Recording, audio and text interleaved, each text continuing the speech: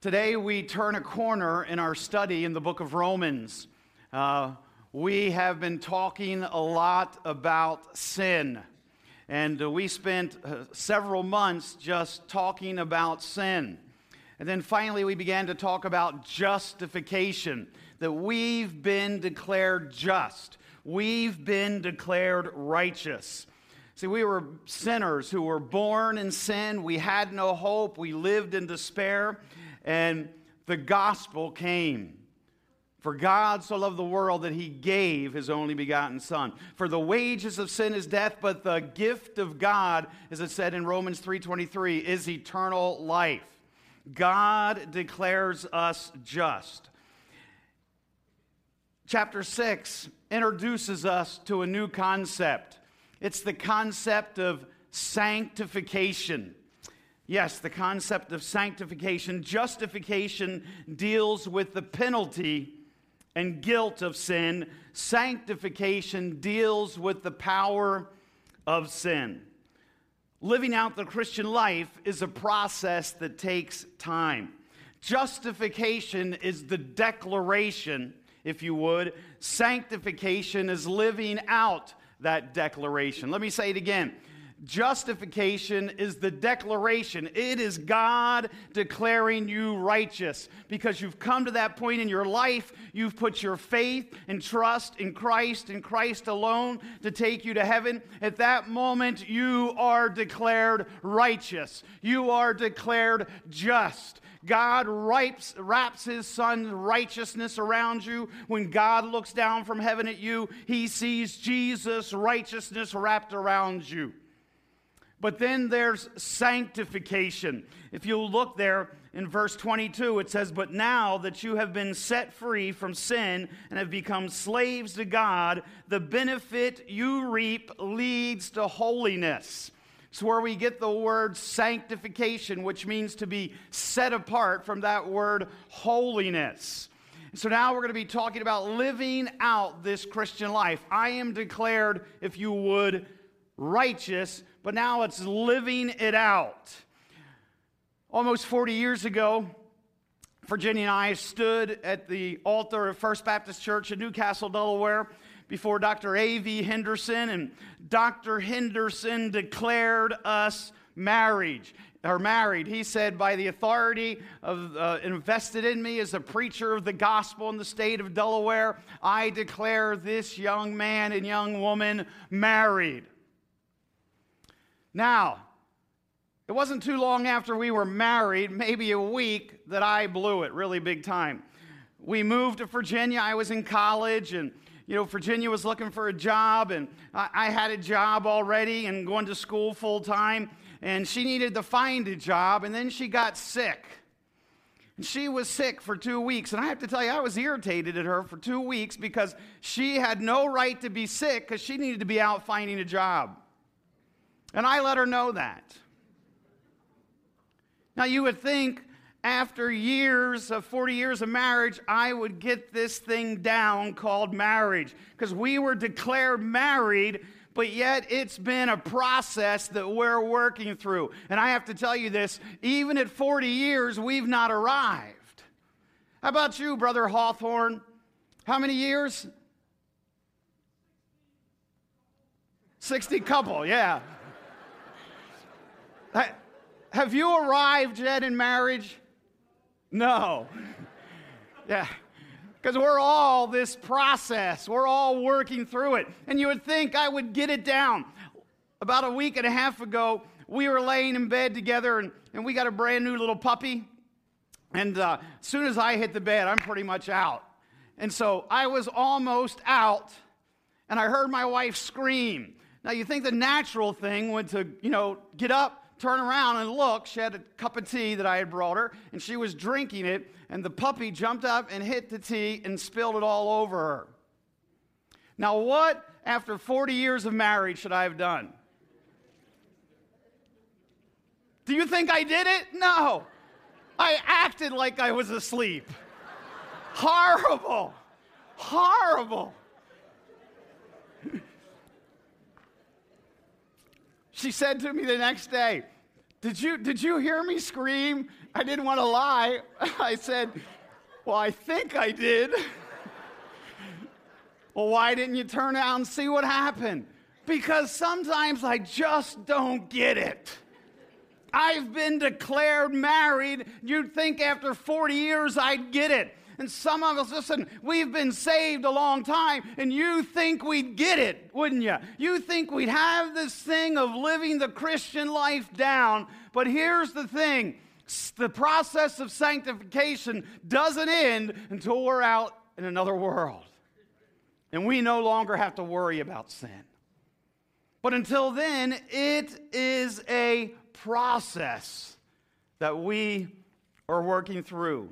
Paul ends chapter 5. Last week, Pastor John preached for us. And look at you would at the end of chapter 5. He says in verse 20, the law was added so that trespasses might be increased. But where sin increased, grace increased all the more. The KJV says, where sin abounded, grace abounded more. And so what he's saying, listen, you can sin, but there's more grace. And every person who knows Jesus Christ as their Savior ought to get excited right there that grace abounds more. We want to raise our hand when we sing, and I want to raise my hand when we sung that last song. But I want to raise my hand that grace abounds more than sin does. And so this thought is in the mind, and Paul realizes where people are going with that thought. Well, now that I'm sanctified, now that I am just, now that I have salvation, I'm declared righteous, I'm on my way to heaven. Is it okay for me just to sin and then 1 John 1:9 it? I can sin and then I'll just say, please forgive me, God, I sinned again. No big deal. It's not a big deal. Is that what we should do? Listen to what Paul says. What shall we say then? Shall we go on sinning that grace may increase? You just said, that when we sin, grace is going to increase. Don't we want grace to increase? Don't we want God to, have His grace continue to increase? But look at the words that Paul says. By no means. May it never be. God forbid. You can't go there. Listen. Now that you're saved, you should want to sin less. You should want to be more like Christ. Not less like Him, not to continue in sin. He says, listen, now that you've been justified, that justification leads to holiness. Listen to me this morning. If justification doesn't lead to holiness, you better go back and you better check and make sure you're saved. Now, I'm not talking about sinless perfection, because this preacher's nowhere close to that. Listen, but there ought to be a change in our life. And that change, we ought to be able to see it happening over a period of time. And so look at what he says there. He says, by no means we have died to sin. How can we live in it any longer? Died to sin. Let's park there just for a minute. Or we are dead to sin. And what is Paul trying to tell us in those three little words, died to sin? Well, does it mean we no longer want to sin? Or sin has no more power or influence over us?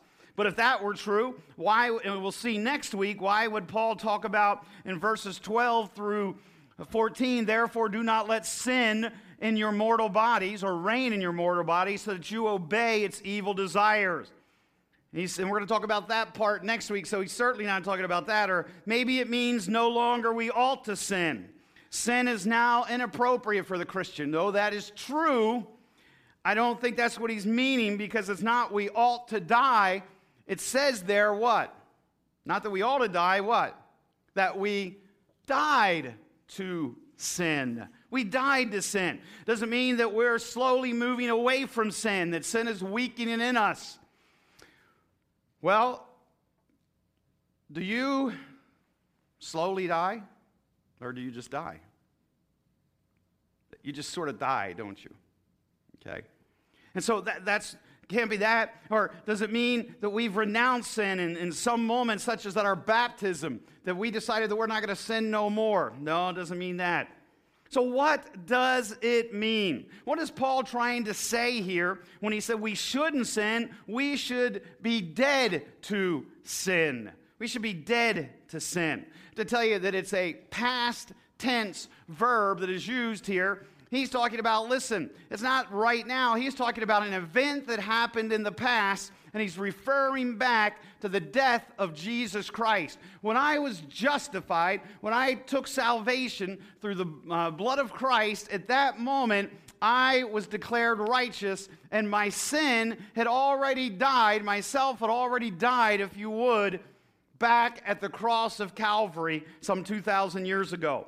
So, the moment you become a Christian, here's what it means. You are no longer under the reign and the ruling power of sin. That's what it means. You are no longer under the reign or the ruling power of sin. You have the power of Christ to say no to sin. You have the power of Christ now to make a choice to obey rather than to be a rebel against Christ. And you might sit here and just say, well, sometimes it doesn't seem like that in my Christian life, and that's true. Let me explain to you why. Let me give you a picture, if you would, a mental picture. So you have country, and this country is ruled by a dictator, and this dictator is evil. And he not only has the country, but he has the capital. He sits on the throne of that capital, and they rule with an iron fist, and everybody obeys them. And all of a sudden, this good army comes in, and they take the country, and they keep moving in till they finally take the capital city, and they become the new ruling king, if you would, the new one who is reigning over that country. But you know what happens is they begin to drive all of those other people out, but not all of those people live. There are what's called the guerrilla force, if you would. And that guerrilla force can create havoc for the new rightful government. It could often impose its will on part of the country, even though that it cannot be back in power. You see that this morning? Even though they can't get back in power because they've got a brand new government, they can still cause havoc in parts of the country. The guerrilla force. And let me tell you, that's what sin is. That's what Satan is. He's that guerrilla force. When you came to know Jesus Christ, you died with him. There's a new ruler in your life. There's someone new reigning over your life. But there's still the guerrilla force of the flesh. The flesh is the beachhead of sin, where sin still is. And every once in a while, that guerrilla force shows up and causes us to do things that we don't want to do. But it shouldn't be the ruling power. It's Jesus Christ who's now ruling and reigning in your life. But the reality, sometimes that guerrilla force gets in and wreaks havoc, doesn't it?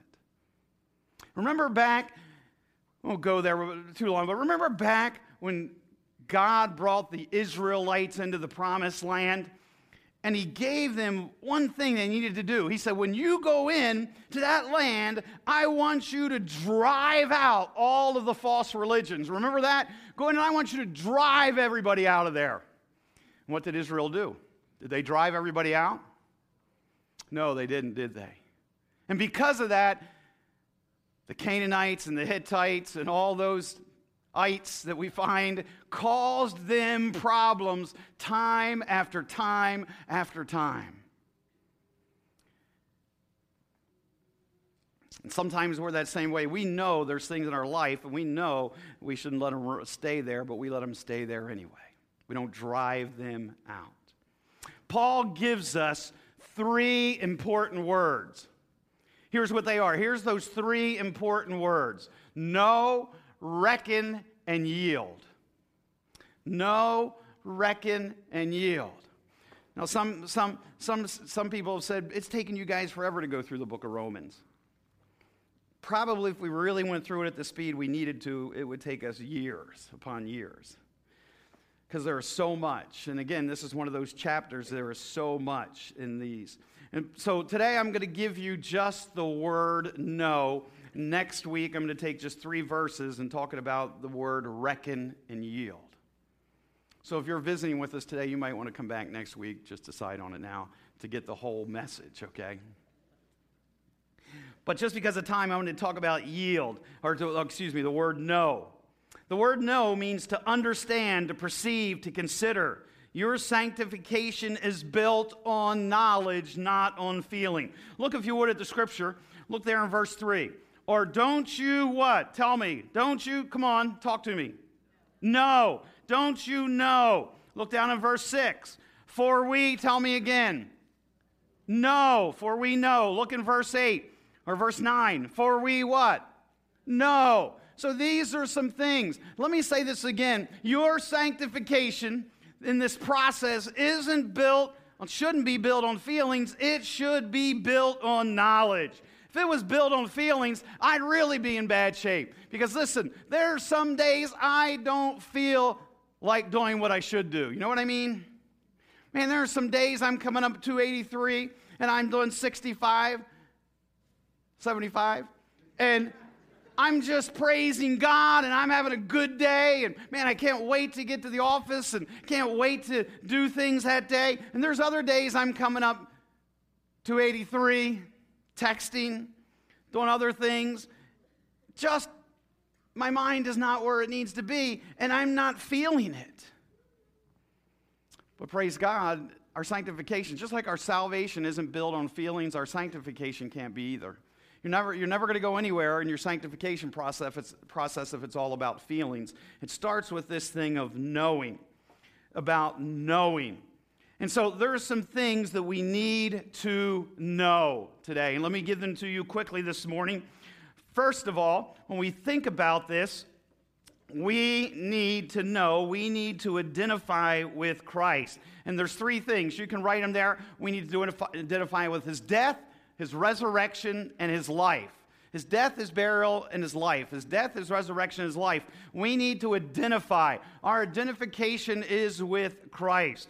And so you'll notice there that he begins by saying, or do you not know that all of us who were baptized into Christ Jesus were baptized into his death?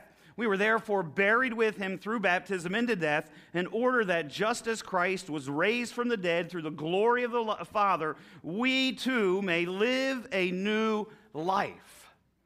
So he said, let me give you the first thing you need to know. Let me help you to understand. Paul's saying, I want you to know this, that your sanctification begins with knowing this, begins with identifying with the death, the burial, and the resurrection of Christ. You hear me say it often. I'll say it 1,000 times.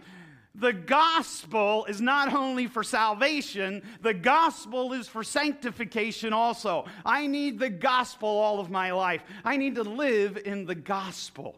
The death, the burial, and the resurrection. I need to identify with that. And for help us to identify with that, he uses baptism. Baptizo. The word there means to dunk. And he says, listen, at the moment of salvation, you are dunked into the body of Christ. But I want to give you this picture. You are dunked into Christ's death, into Christ's burial, into Christ's resurrection. So you died with Christ. Your sin, if you would, the penalty of your sin died with Christ. I was condemned to die, but the good news was at salvation, at justification, I was made alive in Christ, and I am going to live forever in heaven with him. I have died to the penalty of sin. I died to that penalty. I don't have to worry about hell anymore. I don't have to worry about eternal separation. But you'll notice at baptism, I often say it when I baptize somebody, buried in the likeness of his death, raised in the likeness of his resurrection, and here's the key, to walk in a new way of life. To walk in a new way, to walk in holiness. And so that's what he's saying here. Listen, you have been buried with Christ. You have risen with Christ. And I know he's not talking about water baptism here. He's giving us an illustration using water baptism of what happened to you at salvation. But I'll just stop and say that if you know Jesus Christ as your Savior, the next step of obedience is water baptism, to be dunked. That's what the Scripture says. If you're saved and you've never followed the Lord in scriptural baptism, I want to encourage you to think about that. We're going to do a baptism service here in July out at the Roots like we always do. If you've never been scripturally baptized, think about being scripturally baptized. But he said, listen, you have been united. Look at verse 5. If we have been united with him like this in his death, we will certainly also be united with him in resurrection. That word united, interesting word. It means we are grafted into. We are grafted into. We're going to get to Romans chapter 9 eventually, and we're going to see how at salvation we are grafted into the people of Israel. But we're going to see here that he says, listen, at salvation, I am engrafted into Christ. And you know, when you engraft something, when you take that limb and you engraft it into that tree, that limb has now what? All the nutrition, all the power. And at the moment of salvation, I was engrafted into Christ, and I have his power to live the Christian life. I have the power to live a sanctified, holy life. Why? Not because of me. I have no righteousness of my own, but at the moment of salvation, I was engrafted. I was put into Christ through baptism.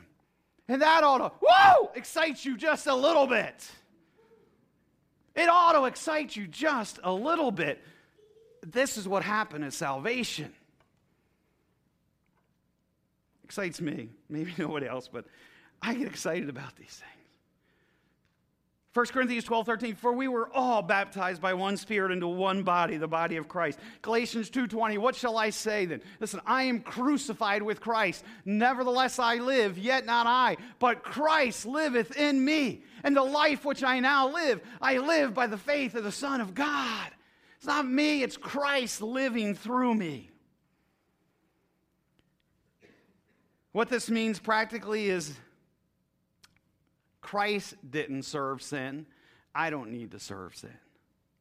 And then he goes on and he talks about the old self is dead in verses 6 through 8. He talks about, so the body of sin might be done away, might be put away, might be destroyed. With that, we should no longer be slaves to sin, because anyone who has died has been free from sin. Again, died, it's past tense. You died at the cross. It goes all the way back to the cross. The old man is dead. When we go back to chapter 6, remember we spent some time in chapter 6, and I told you about the first Adam. The first Adam was in the Garden of Eden. He sinned. He was the federal head. He represented us all. But the good news, the federal head, the new Adam came and made it possible for us to do away with what the first Adam did. And what he's saying here is, listen, that first Adam is dead. At the moment of salvation, that old Adam is dead. The body of sin is done away with. Our sin was done away with at the cross. Paul is stating the same thing, basically just in a different way. And that's what he's doing. And then if you'll notice also, so he wants us to know that their old self, that old person, that old Adam died at the cross. Look in verse 8. Now, if we died with Christ, we believe that we will also live with him. For we know that since Christ was raised from the dead, he cannot die again. Death no longer has mastery over him. He's not a slave to that anymore. The death he died to sin once for all, but the life he lives by God. We should no longer be slaves to sin. No longer be slaves to sin. Listen to what Peter says. Therefore, since Christ has suffered in the flesh, he says, arm yourselves also with the same person, because he who has suffered in the flesh has ceased from sin, so as to live the rest of this time in the flesh, no longer for the lust of men, but for the will of God. He's not talking about sinless perfection. He's talking about, listen, we are no longer slaves to sin. You're going to help me out this morning. What's your name? Noah. Good name. Thanks. Sit right there for a minute, Noah. Just for illustration purposes, this side represents unsaved people. I'm sorry. Sorry about that. That's what happens when you're on the left. No, we won't go there. I'm just kidding, okay? So anyway, here is Noah. Noah is a lost sinner on his way to hell along with all his friends and family. But Noah comes to salvation. He gets justified. He is made right in Christ. And so at that moment, he moves. Now, before you move, who is a slave to sin? Who's your master? Satan, the flesh, Satan, right? But at salvation, he gets up. God does this great work, and he comes over to the righteous side. Yay. Yes. Now, what's your name? Jalen. Just for illustration. Because your granddad's a pastor, right? I knew that, so you're not going to fit this part anyway. But you're going to represent Satan this morning. You're his old master. But over on this side, you got a new master. It's God. It's Dr. Shear on this side. Okay? So picture this. Over on this side, you've got Satan, and what do you think Satan is saying? What do you think? Yeah, come back. Come back. Don't obey that new master. You can do anything you want when you're in school. You can leave at 1:30. You know. You know, that's what. And so he's going to try. Now listen, you've moved. You're not going to go back to the old master's field. But that doesn't mean that the old master's not going to keep calling you. The new master is going to keep reminding you of what he's written in his word, but you got to think all the time that what? That old master is going to keep wanting you to come back. You're not going to go back to that field, but the thing you will do sometimes, Noah, is you know what? You'll listen to that old master. Thanks. Good job. You can go back to the old field. No. Should have made him sit here the rest of the time, shouldn't I? But do you see that this morning? That's what that scripture says. You no longer belong to the old master. You've moved to a new field. Why? Listen, sometimes as I'm working over here in the new field, the old master is going to keep calling me and say, do this, do that, go back to the old ways. You're not going to go back over that road to that old field. But sometimes here's the problem. You're going to listen. You're not a slave to the old master. You got a new master. You don't have to listen to that old master anymore. You've been what? You don't have to go back to the old field. And that's what he's saying. You're not a slave to sin. I want you to know that, he says. And then lastly, I want you to know that Christ died to sin. Sin does not have to be our master. Why? Let me give you 3 things as we close. First of all, we died to the penalty of sin. He took our sin upon him. Every sin that you've committed, every sin you will commit, he took those sins upon him. He, as the choir sang earlier, he wiped them away. He did away with them.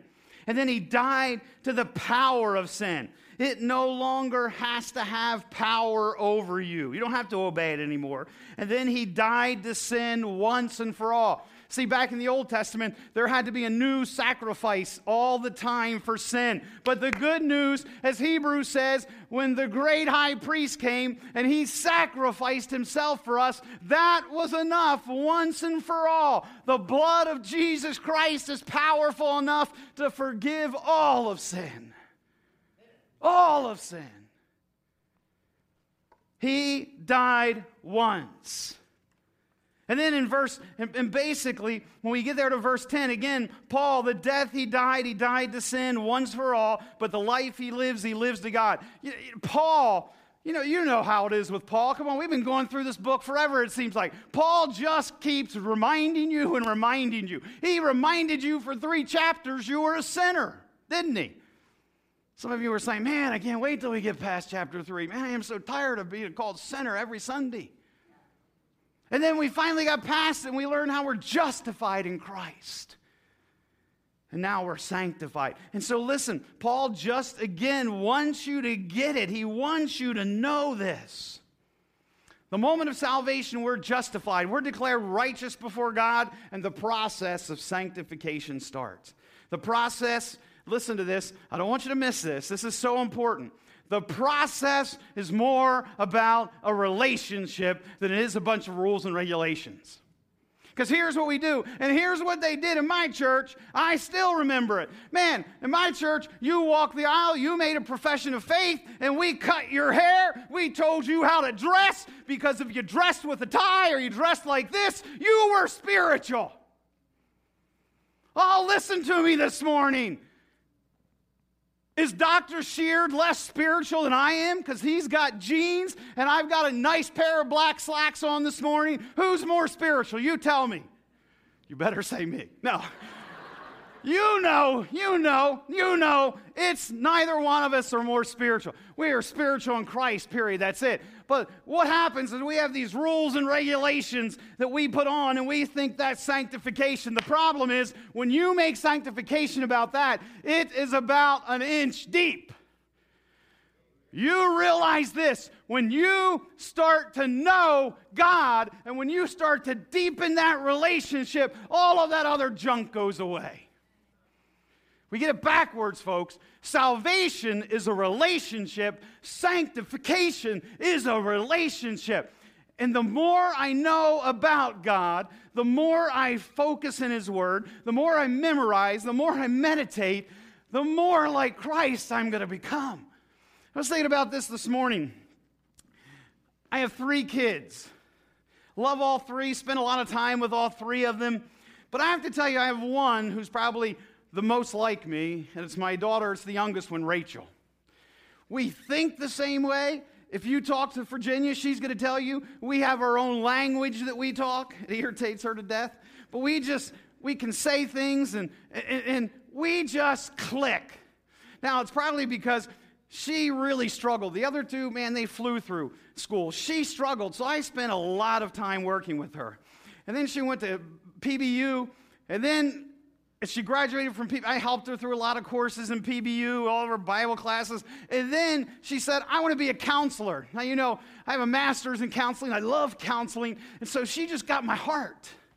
And so through those master's program, we spent a lot of time talking about counseling and working together. And other than she has a lot more hair than me and a little nose ring, we're just alike. We are. Man, we have the same heart. And you know why? It's because we know each other. We think just alike. Man, we have such a love for people, and we're going to react the same way. Why? Because we've spent so much time. Rachel is just like her dad. And listen to me this morning. The more time you spend with God, the easier sanctification becomes. Sanctification, the gospel is about Christ working in me to make me more like Him. Sanctification. We're just getting started. Man, we just got to the word know this morning.